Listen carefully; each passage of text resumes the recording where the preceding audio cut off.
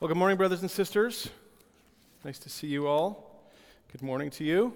It's great to be with you today. Hello, internet people watching from your comfy place. We're comfy here too. Come on and join us. There's room for you. We're nice people over here. Well, we are, as you know, living in times that are new and challenging for us. And it's really appropriate as we gather together that we say, Lord, teach us to pray. God knows what's ahead of us. And He knows that there are things coming that we need to be prepared for. And as we pray, the Lord is faithful to teach us. And we're in a series where God is teaching us. And I was just reminded today that we should never be complacent about prayer, that we get to pray, that we get to do this. This is something that is such a blessing. We never arrive in prayer. So you can't feel like, I got a B+, I'm good. Nope. There's always much more for us. And we're asking in this time together, we're saying, Lord, would you teach us to pray big? God has put within you the capacity to pray big, to have big faith. And the Bible says that if we have faith as small as a mustard seed, we can move mountains. That's just such a great challenge for us. God, make us those who will pray big.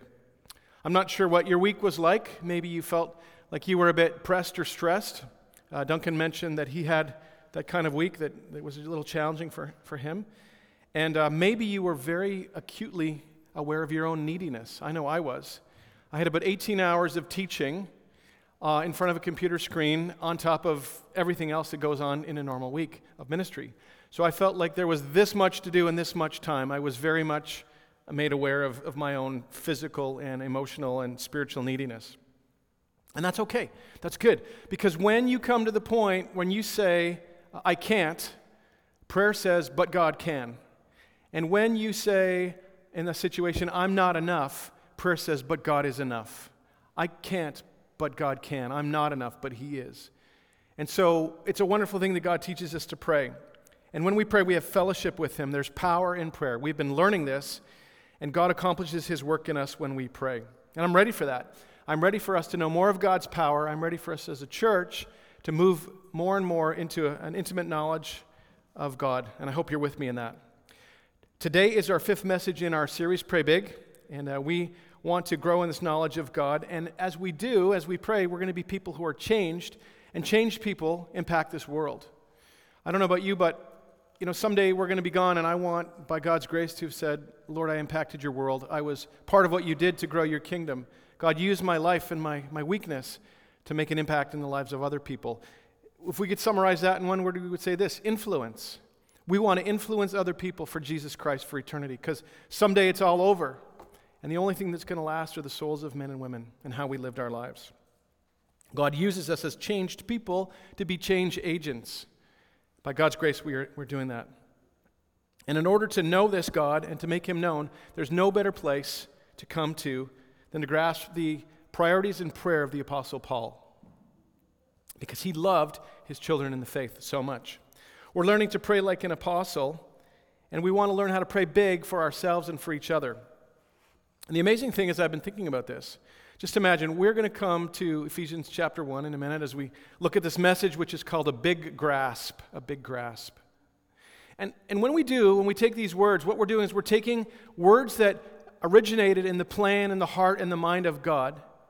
God communicated those, inspired Paul to write this physical letter to a group of people in real space and time, inspired Scripture, and then we get to hold them in our hands, and we get to say, Lord, I'm going to pray these very prayers that originated with you or delivered to Paul, and now we can lift them back up to you. And I don't know if you can grasp the significance of what we have. We have these very words of God that we get to pray, these very prayers, these very priorities to God that He originally gave to His people. And that's what we're going to be talking about today. And the reason that's so powerful, look at on the screen, you'll see 1 John chapter 5. Here's the importance of praying God's word. John writes, this is the confidence we have towards Him, that if we ask anything according to His will, He hears us. And if we know that He hears us in whatever we ask, we know that we have the requests that we have asked of Him. Are you hearing that? John is writing that we have absolute certain confidence, certainty that we will receive what we've asked for when we ask according to God's will. And sometimes we ask that question, right? How do I know that God's going to answer my prayer? How do I know I'm praying properly? Well, there's no better place than to pray the Scriptures. When you pray God's Word, what does that do for your prayer life? You are laser beam focused on the things that are on the heart of God, and you can have 100% confidence that God is going to answer those prayers. Can I hear an amen? That was good. There was 2 amens. We'll work on that. That's great. Our prayer text this morning is found in Paul's first chapter to the Ephesians. If you've been tracking, you'll know that Paul has been praying for different churches. This is the 3rd church that he's been praying for, right? We started with the Colossians, and then we talked about his ministry with the Philippians, and now we're in the 3rd church, Ephesians. So we know that he was a man committed to prayer. He had a big prayer list. It was a growing prayer list, and we're not done yet. We're going to see really soon that there's another church that he was praying for as well. And Paul had a big prayer list. Hey, by the way, how's your prayer list going? Did you write some things down for Monday? A couple of people you're praying for Monday and some people you're praying for Friday? Hope you're doing that. The people of God and the work of God were always on his heart. He was always praying. He was unceasing. And the joy and the commitment that he had to the Lord and to the people of God moved him to prayer. The text this morning we're going to jump into talks about what Paul was praying for the Ephesians. And if you're like, what's this message all about kind of person, and you're writing down, here's the thing, well, here's the thing. You can see it on the screen. What Paul was praying for was this. He prayed that by the ministry of the Holy Spirit, by the work of the Spirit, that they would know God better and have a big grasp on all that was theirs in Christ. By the ministry of the Holy Spirit, they would know God better and have a big grasp of all that was theirs in Christ. Hear now the word of the Lord. We're going to read together Ephesians chapter 1, looking at verse 15, reading through to 23. For this reason, because I have heard of your faith in the Lord Jesus and your love toward all the saints, I do not cease to give thanks for you, remembering you in my prayers, that the God of our Lord Jesus Christ, the Father of glory, may give you the spirit of wisdom and of revelation in the knowledge of him, having the eyes of your hearts enlightened, that you may know what is the hope to which he has called you, what are the riches of his glorious inheritance in the saints, and what is the immeasurable greatness of his power toward us who believe, according to the working of his great might, that he worked in Christ when he raised him from the dead and seated him at his right hand in the heavenly places, far above all rule and authority and power and dominion, and above every name that is named, not only in this age, but also in the one to come. And he put all things under his feet and gave him his head over all things to the church, which is his body, the fullness of him who fills all in all. This is the word of the Lord. Thanks be to God. Well, this morning's text is pretty straightforward how it unfolds. If you're taking notes, here's our outline this morning. 2 points. The first one is this: why he prays. We talk about why he prays, and the second one is what he prays. And there's 4 things that he prays for. Why he prays and what he prays for. Here's the first one, why he prays. He says, for this reason, because I've heard of your faith in the Lord Jesus and your love toward all the saints, I do not cease to give thanks to you for you, remembering you in my prayers. The first words are, for this reason. Well, we would say, well, what's he talking about? Why is he praying? What's his motivation? What's grabbing him?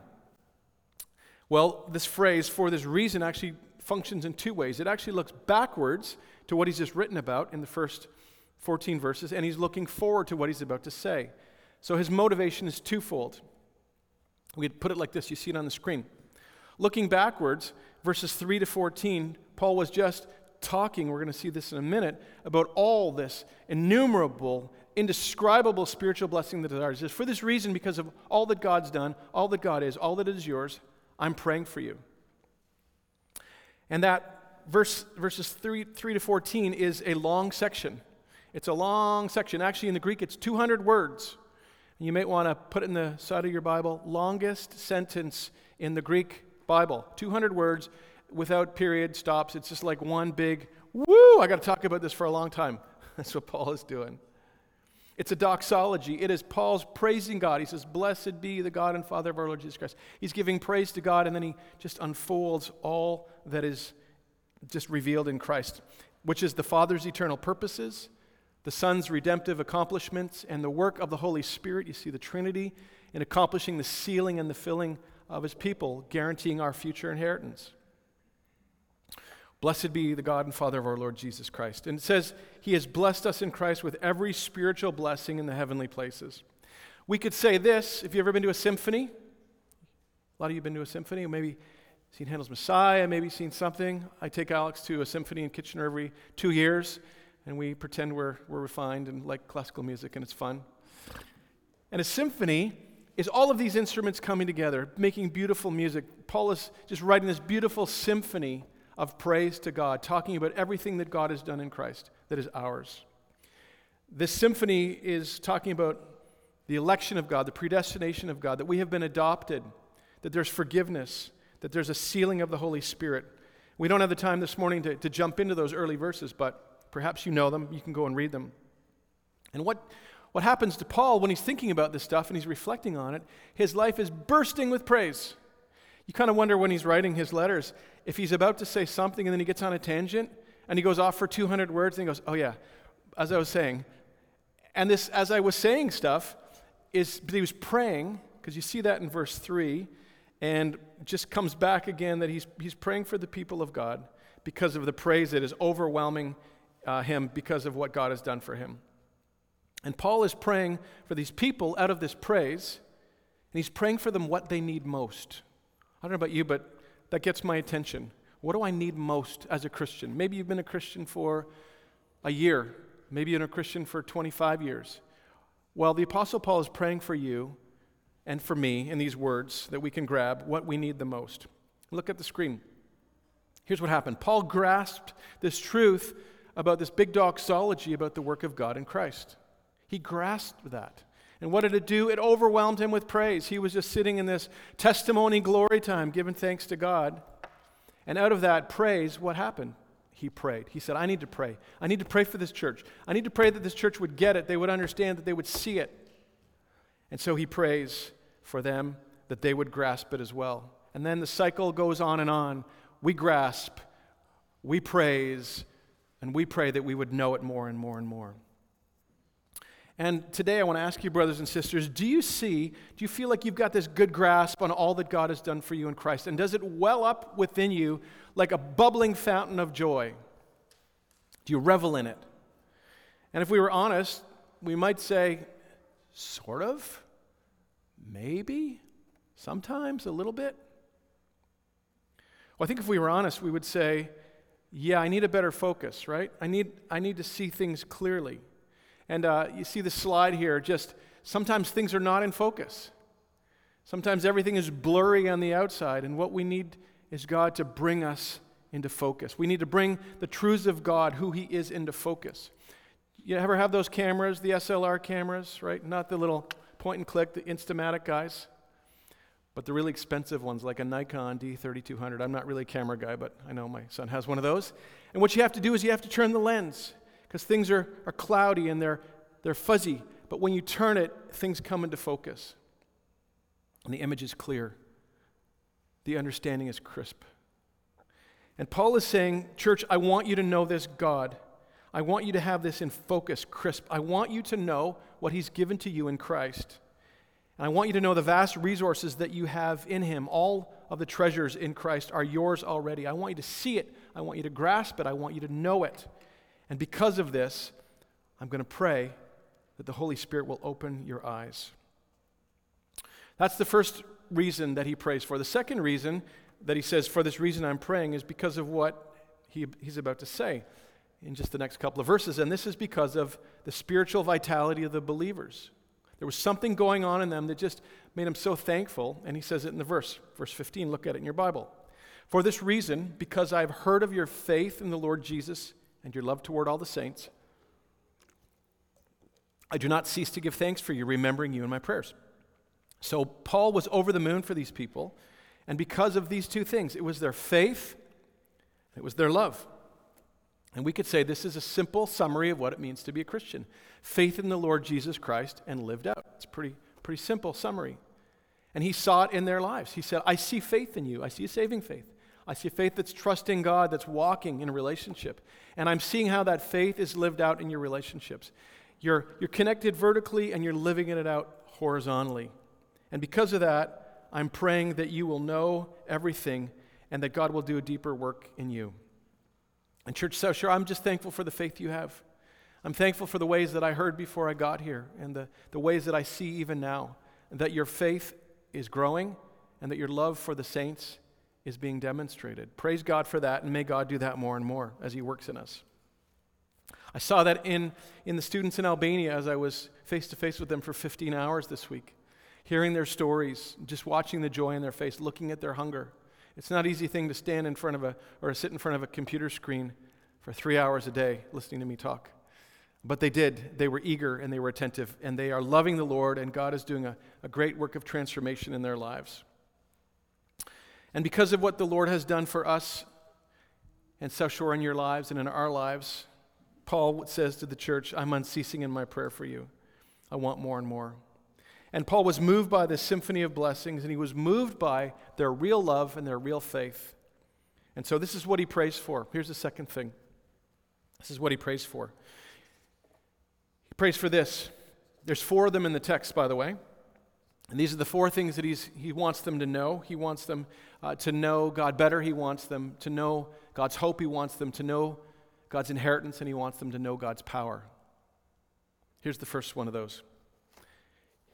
He prays for them that they would know God better. He says in verse 17, that the God of our Lord Jesus Christ, the Father of glory, may give you a spirit of wisdom and of revelation in the knowledge of him, having the eyes of your heart enlightened.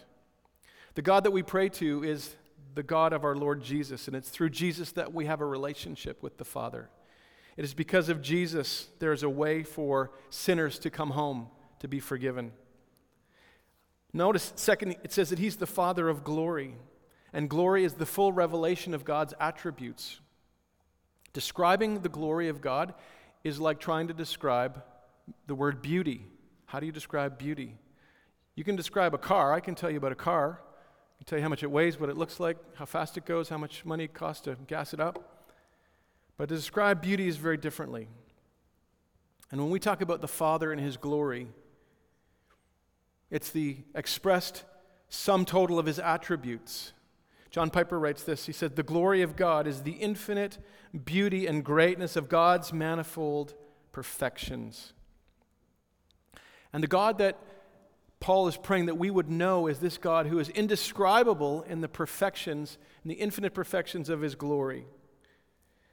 And I realize as we talk about God being a father and God being this awesome Father of glory, is it means he's awesome, but he's approachable. He's powerful and he's tender. This is the God that we pray to. And this God, Paul was praying that they would get to value and treasure and personally, intimately, and experientially know.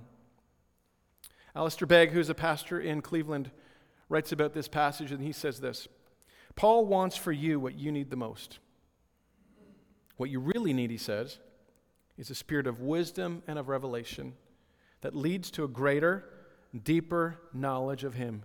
You need to know God. And you go, yeah, people need to know God, but just remember, who's he writing to? He's writing to the church. He's writing to people who already know God. He's writing to people who already have something going on in their faith and something going on in their love. He's saying, church, you need to know more of this God. I'm praying for you to know more of this God. Paul's first request is that the believers come to know him better. And if we're going to do that, if we're going to come to know God better, something needs to happen. We need these inner eyes, our inner person, the core of who we are, illumined by the Holy Spirit. We need our eyes opened. So Paul prays that the Father would give the Holy Spirit in a fresh and revealing way that we could know him better. I don't know if you've ever had a light bulb moment. Probably all of us have at times. I was talking to Joel. Actually, we were talking to Joel on the phone not too long ago. Alex and I were talking to him, and he was talking about some computer science assignment that he was doing, and he was stuck and he was stumped. And he's actually got a good team of people that he studies with. One person who he calls a genius who got a job with Google this summer. It's pretty genius-like. But they were stumped, and they couldn't figure it out. So we hung up the phone, and Alex says, let's pray for him right now. We prayed, Lord, just give them the wisdom and the ability to know what to do. Amen. We just prayed a really simple prayer. We checked in with Joel, I think it was the next day. And we asked him about his assignment. He said, how did it go? Did you figure it out? He goes, yeah, we got it. And we kind of like high-fived, like, hey, Lord, thank you, because God was the one that just enabled them. He kind of turned the switch on for them to figure out what was the stuck part for them. And that's just a small example that, we have these moments when the light bulb goes on. In that case, God gets the glory because we saw it as a direct answer to prayer. But Paul was praying for these people to have the big light bulb shining deep within their heart, that they would get it, that they would know. And we need Holy Spirit-empowered wisdom and revelation. And we're not going to see the glory of God. We're not going to know God better unless the Holy Spirit is at work in our lives. So we pray to that end. And over the last number of weeks, we've been closing the service in a prayer, a chance to reflect. But today I'm going to do something different. As we look at these next 4 points, I'm going to actually ask that we could pray together at the end of each point and just ask the Lord to press this deep into our hearts.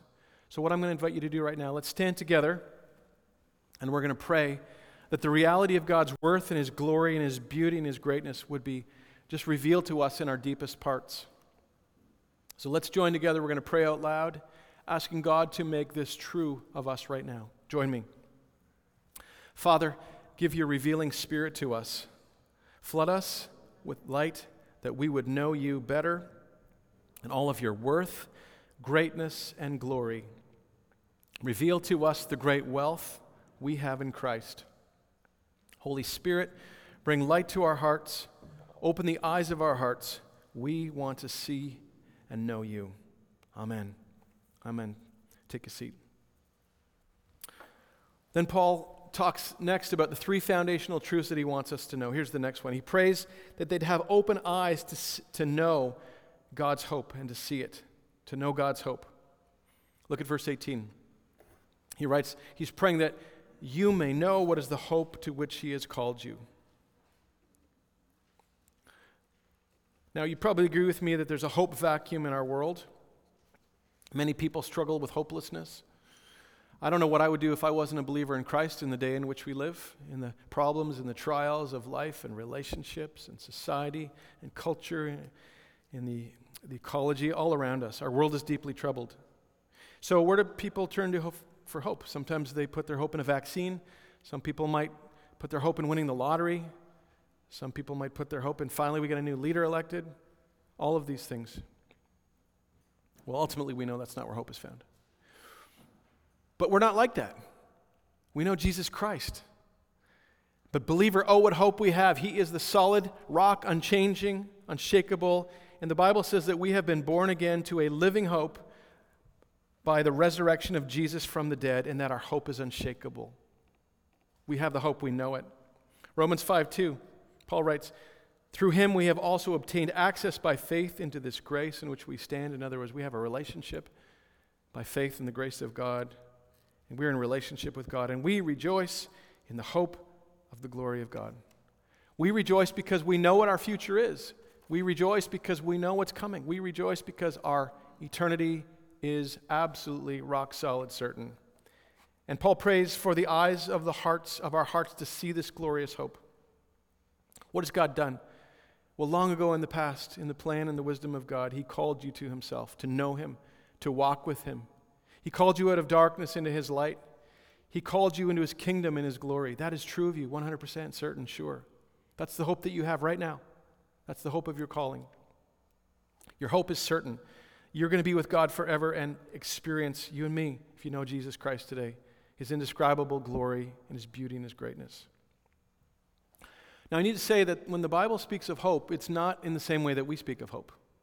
When we use the word hope, we say something like, I hope I get my snow tires on before it snows. And if it was going to snow tomorrow at 6 in the morning, my hope would be shattered because I don't have an appointment and my tires are still high up in the loft. I got to get them down. When we use the word hope, what we're saying is, I hope so. It's like, well, maybe, it's a wish. That's not the way the Bible uses the word hope. When the Bible uses the word hope, it's 100% confident, 100% certain that what God has said is going to come to pass. It's true of Him in His faithfulness and His promises. It'll be true in our lives. This is the kind of hope that we have who know Jesus, and we shouldn't take that for granted. We stand in this hope. Here's the way we could say this.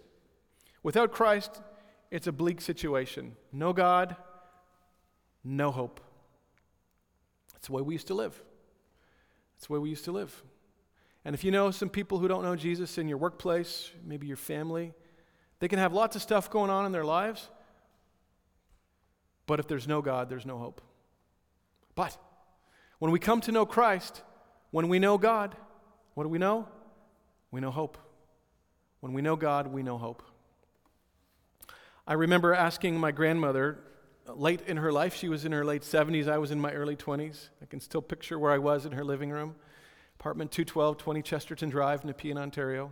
That was a detail you didn't really need to hear. I looked over at her sitting in her chair, and I said, Grandma, I said, do you know where you're going to go when you die? And let me just say that this is the most important issue that any of us will ever deal with. I remember her answer. She said, I hope so. Well, I didn't really like that answer because I didn't think that was a very good answer. And many people hope they're going to go to heaven when they die, but they're not really sure. Maybe they think I've been good enough.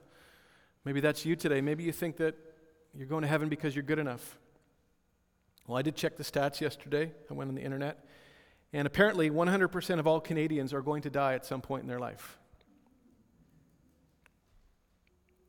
And then we're going to stand before God. All of us are going to live forever. The question is not if we're going to live forever, but where are we going to live forever? If you know Christ, you're going to live forever in His presence eternally.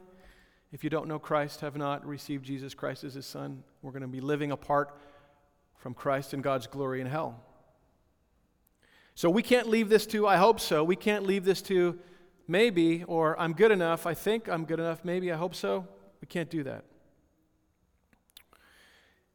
And we need a sure and certain hope in Jesus Christ to move from, I wish this is true, to I absolutely know this is true.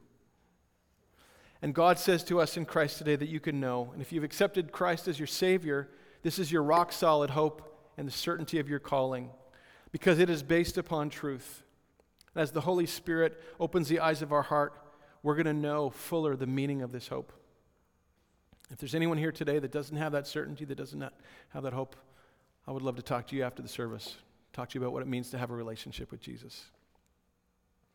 And brothers and sisters in this room today, I'm going to ask you again to stand with me as we pray that the Lord would open the eyes of our heart and show us what is this hope that is ours. Let's pray this together. Thank you for the living hope we have in Jesus, this hope of present grace and future glory. Make this hope real to us and to those around me through us. By your Holy Spirit, open our eyes to see the certainty of this hope to which you've called us. Let calm and confidence flood our lives because we know you and have this hope. Amen. Go ahead and take a seat. Here's the fourth thing. Paul prays that they would know God's inheritance.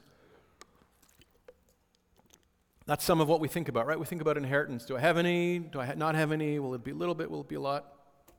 Well, there's no need to be buying a lottery ticket and waiting for the mega jackpot. You don't have to worry about your future. You don't have to worry about making the big bucks because the mega jackpot is already yours in Christ. God has already provided it for you. Your lottery is already come to pass in Jesus Christ. He has already given you everything you need, and it's waiting for you in God's perfect kingdom. And the treasures of heaven are nothing like the treasures of earth. We go after that big truck, or we go after the bigger house, or that salary, whatever. But the things of this earth, they fade away. That 10-year-old car that you have, maybe it's not as good as it used to be. Maybe it's a little more rusty. Maybe it's a little more creaky. And nothing in this world is going to survive. The things of earth grow fading and rusting and perishing really fast. The things of heaven aren't like that. And Paul is saying that someday you're going to be living in the glory of this inheritance that I can't even describe to you. The blessings are already ours. But that inheritance that's true of us, which we see earlier in the chapter in verse 11, that's not the kind of inheritance Paul is talking about here. It's not all that we're going to get someday. The inheritance is different. Look at verse 18. So if he's not saying that's the kind of inheritance we're getting, what is the kind of inheritance that's waiting? Listen to this.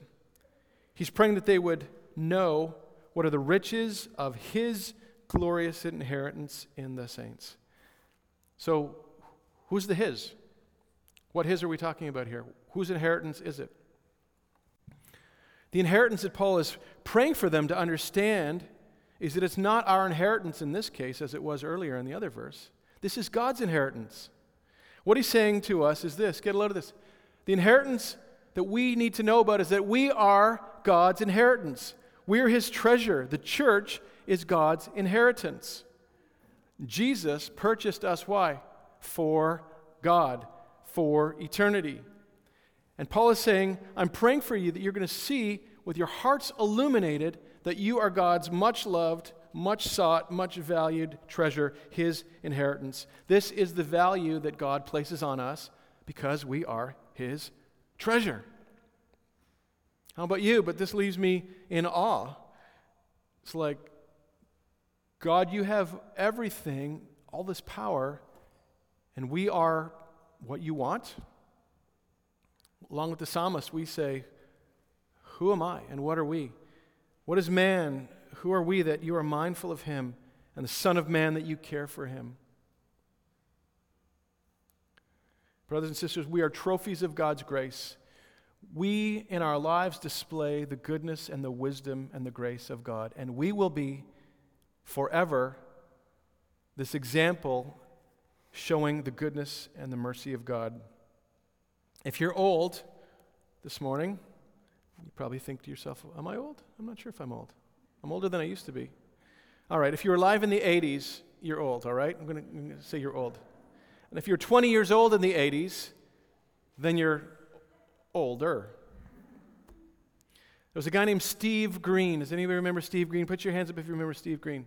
We had these little kids' albums that Steve Green used to sing, but he was a singer before he did kids' records. And I was thinking, as I was writing the message this week, of a song that we used to sing called He Who Began a Good Work in You. And listen to these lines. You can be sure that the Lord has his hand on you. Safe and secure, he will never abandon you. Listen to this line. You are his treasure, and he finds his pleasure in you. Of all the things that God finds beautiful and glorious, Paul's writing, you are his treasure, and he finds his pleasure in you.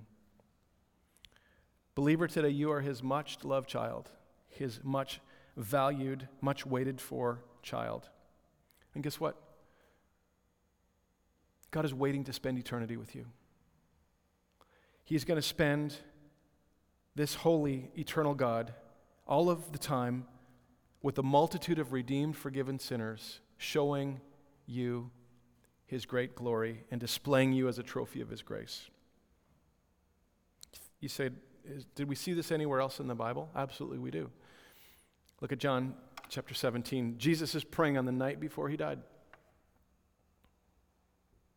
This was his prayer, his high priestly prayer. He says, Father, I desire that they also, whom you've given me, may be with me where I am, to see my glory that you've given me because you loved me before the foundation of the world. Jesus has been anticipating our homegoing for over 2,000 years.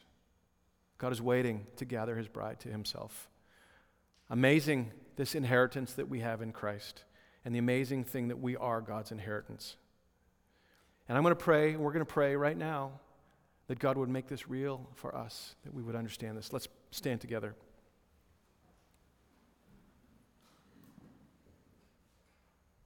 Let's pray these words. Infinitely generous Father, we are amazed and eternally grateful for the inheritance you have showered upon us. You've given the supernatural gift, your Son, Jesus Christ. You are ours, and we are yours.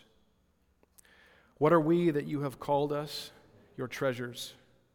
Help us to live to the praise of your glory, anticipating that day when you will realize your inheritance in the saints. Amen. And we're going to be there. Please take a seat. Here's the fourth and final thing that he's praying that the church will grasp. He's praying that they will know his power.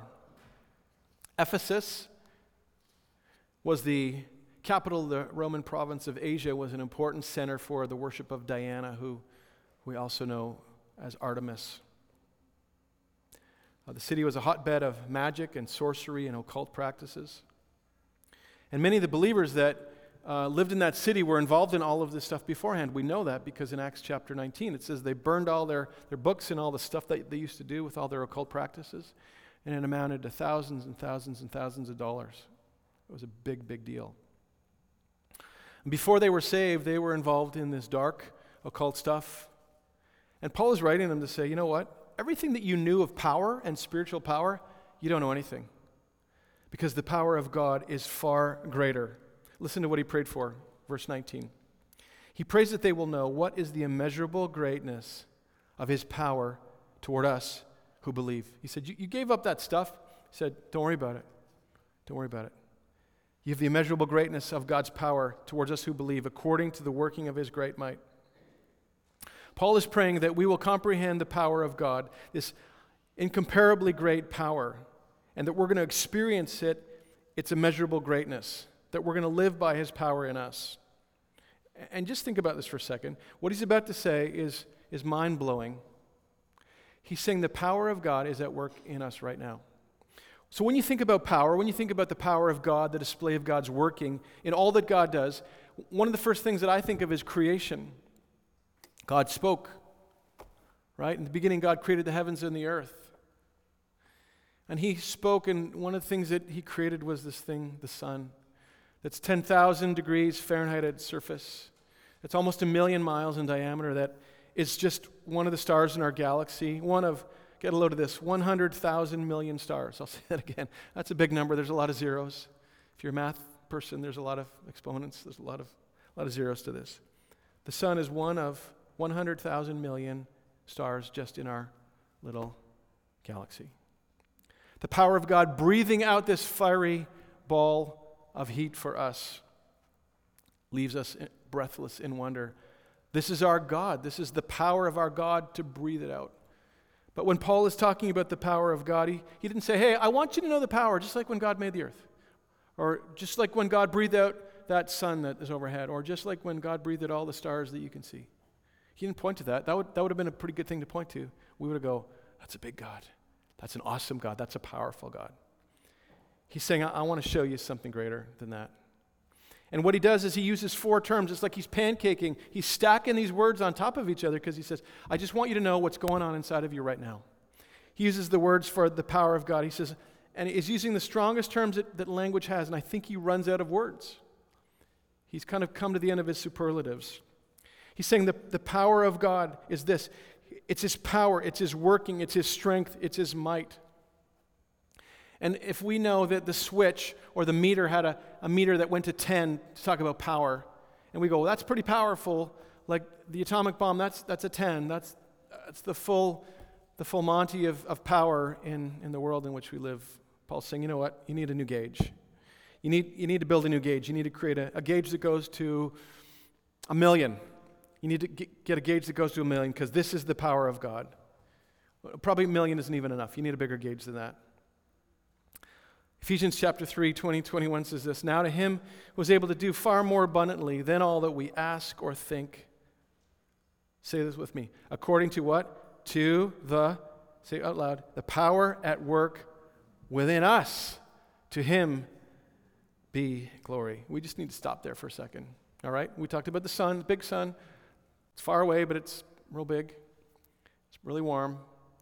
It's just one of the many millions and millions and millions of stars in our galaxy. And he's saying the power of God that did that is at work in you and me. But that's not the best part. The best part of it is he wants us to understand something that happened in space and time. He said, let me tell you about this power. Let me tell you about this power for living. Let me tell you about this power for Monday morning.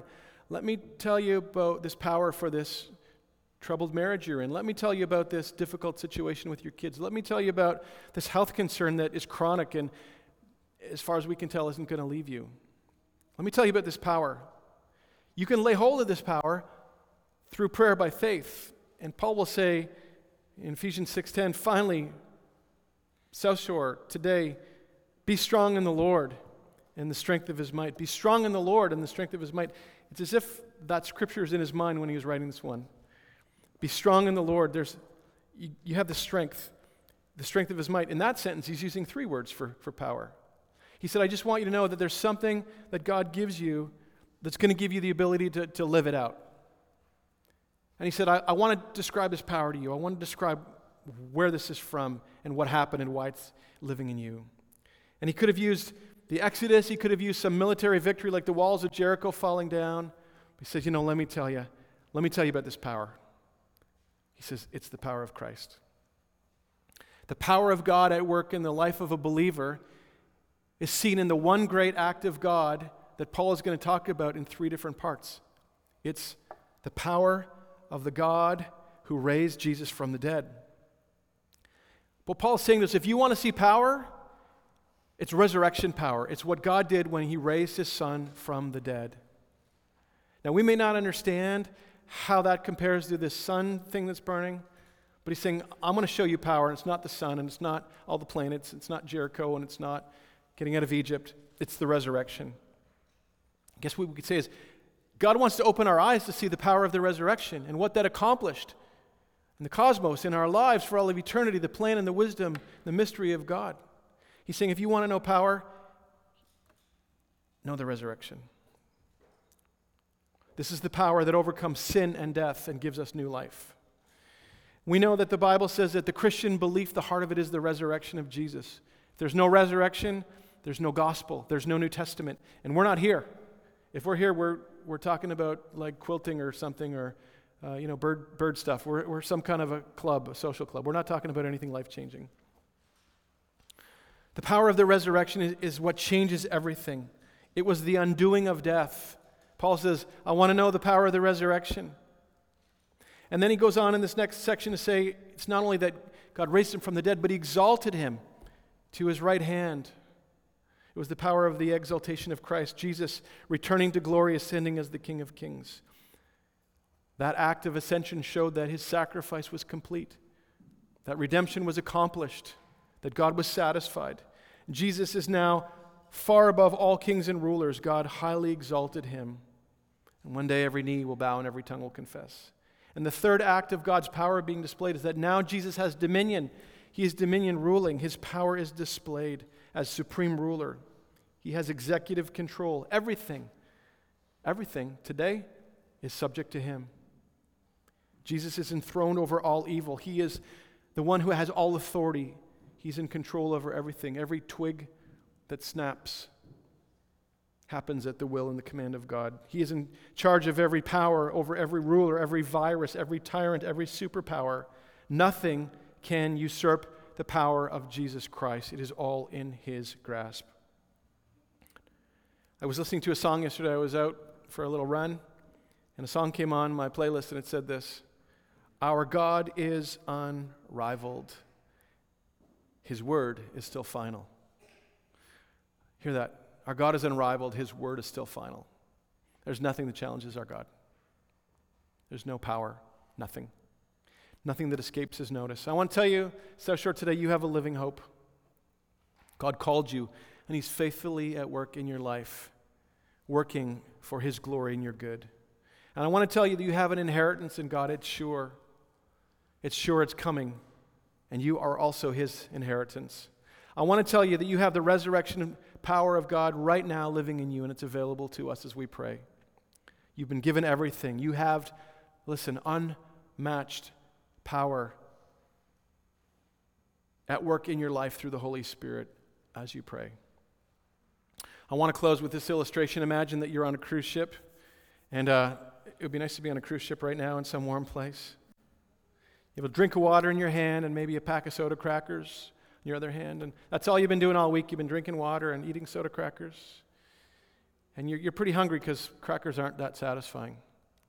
And you don't realize that when you bought the ticket for the cruise, that all of the food, all of the time, in all of the restaurants were yours. It came with the ticket. You have access to all of the resources that were there, but you missed it because you didn't tap in. Maybe you didn't know. Maybe you didn't realize. And Paul is praying that we will understand, that we will tap in, that we will appropriate, that we will have a big grasp of God's big, immeasurable blessings that will make an awesome difference in your life. And when you lay hold of and comprehend and understand what we've been talking about today, when this doctrine comes alive in you, Christ in you, the hope of glory, the power of God in you, getting to know this God who lives inside of you, your life is going to be pleasing to God. You're going to be a praising person. You're going to be a praying person. You're going to be a person of impact. Alistair Begg says this helpfully. He says, Christ's position and his presence and his power are the antidote to our fears. Are you afraid today of something? Is there an uncertainty? Is there an anxiety that's distracting you, that's weighing you down? Christ's position at the right hand of God, his presence in your life and his power right now for you. That's the antidote to all of our fears. But we need God to do this for us. We need God to take by his Holy Spirit a big flashlight, a big 1,000,000 lumen flashlight, and shine it brightly in our hearts and open our eyes to see and give us understanding. And that's why Paul was praying for them. That's the prayer we pray today. Lord, do this in us. God, show us these blessings. Church, I want us to be connected to this power. I want us to have these eyes to see. I want this doctrine, this truth to come alive in our lives. That we would know him, that we would know the hope he's called us to, that we would know the treasure that we are to him, and the power that we have in him right now and for the future. Let's pray and ask the Lord to make that true of us. Stand with me. I'm going to ask you to take a moment before we pray the words that you see on the screen. And before you pray the words that I wrote out, I'm going to ask you to pray the prayer that's on your heart. What is the Lord doing in you this morning? What's he saying to you? Take a moment and just lift that prayer to the Lord, and then we'll pray together.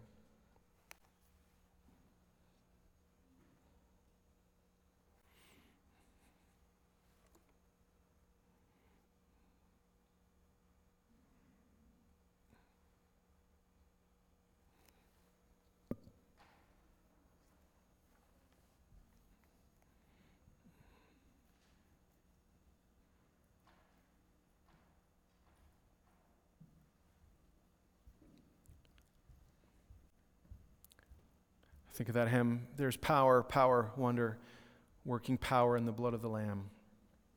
There's power in the name of Jesus. And Lord, we thank you for your power. Lord, I want to pray for myself and for my brothers and sisters and those who are watching online today. Open the eyes of my heart, Lord. Open the eyes of my heart. I want to see you. I want to see you. To see you high and lifted up, shining in the light of your glory. Pour out your power and love as we sing, holy, holy, holy. We want to see you. Let's pray these words. Father of glory, thank you. There's an occupied throne of grace. There's help and mercy for the needy and power for the weak. Father, stir and awaken our hearts, open our eyes. Help us to know you, to see all you are and all we have through Christ. Help us to grasp the hope you have for us, the inheritance we are, and the immeasurable power of the risen and reigning King. It is this power that keeps us growing and obeying and witnessing and living courageously. In Jesus' name we pray. All God's people said, amen.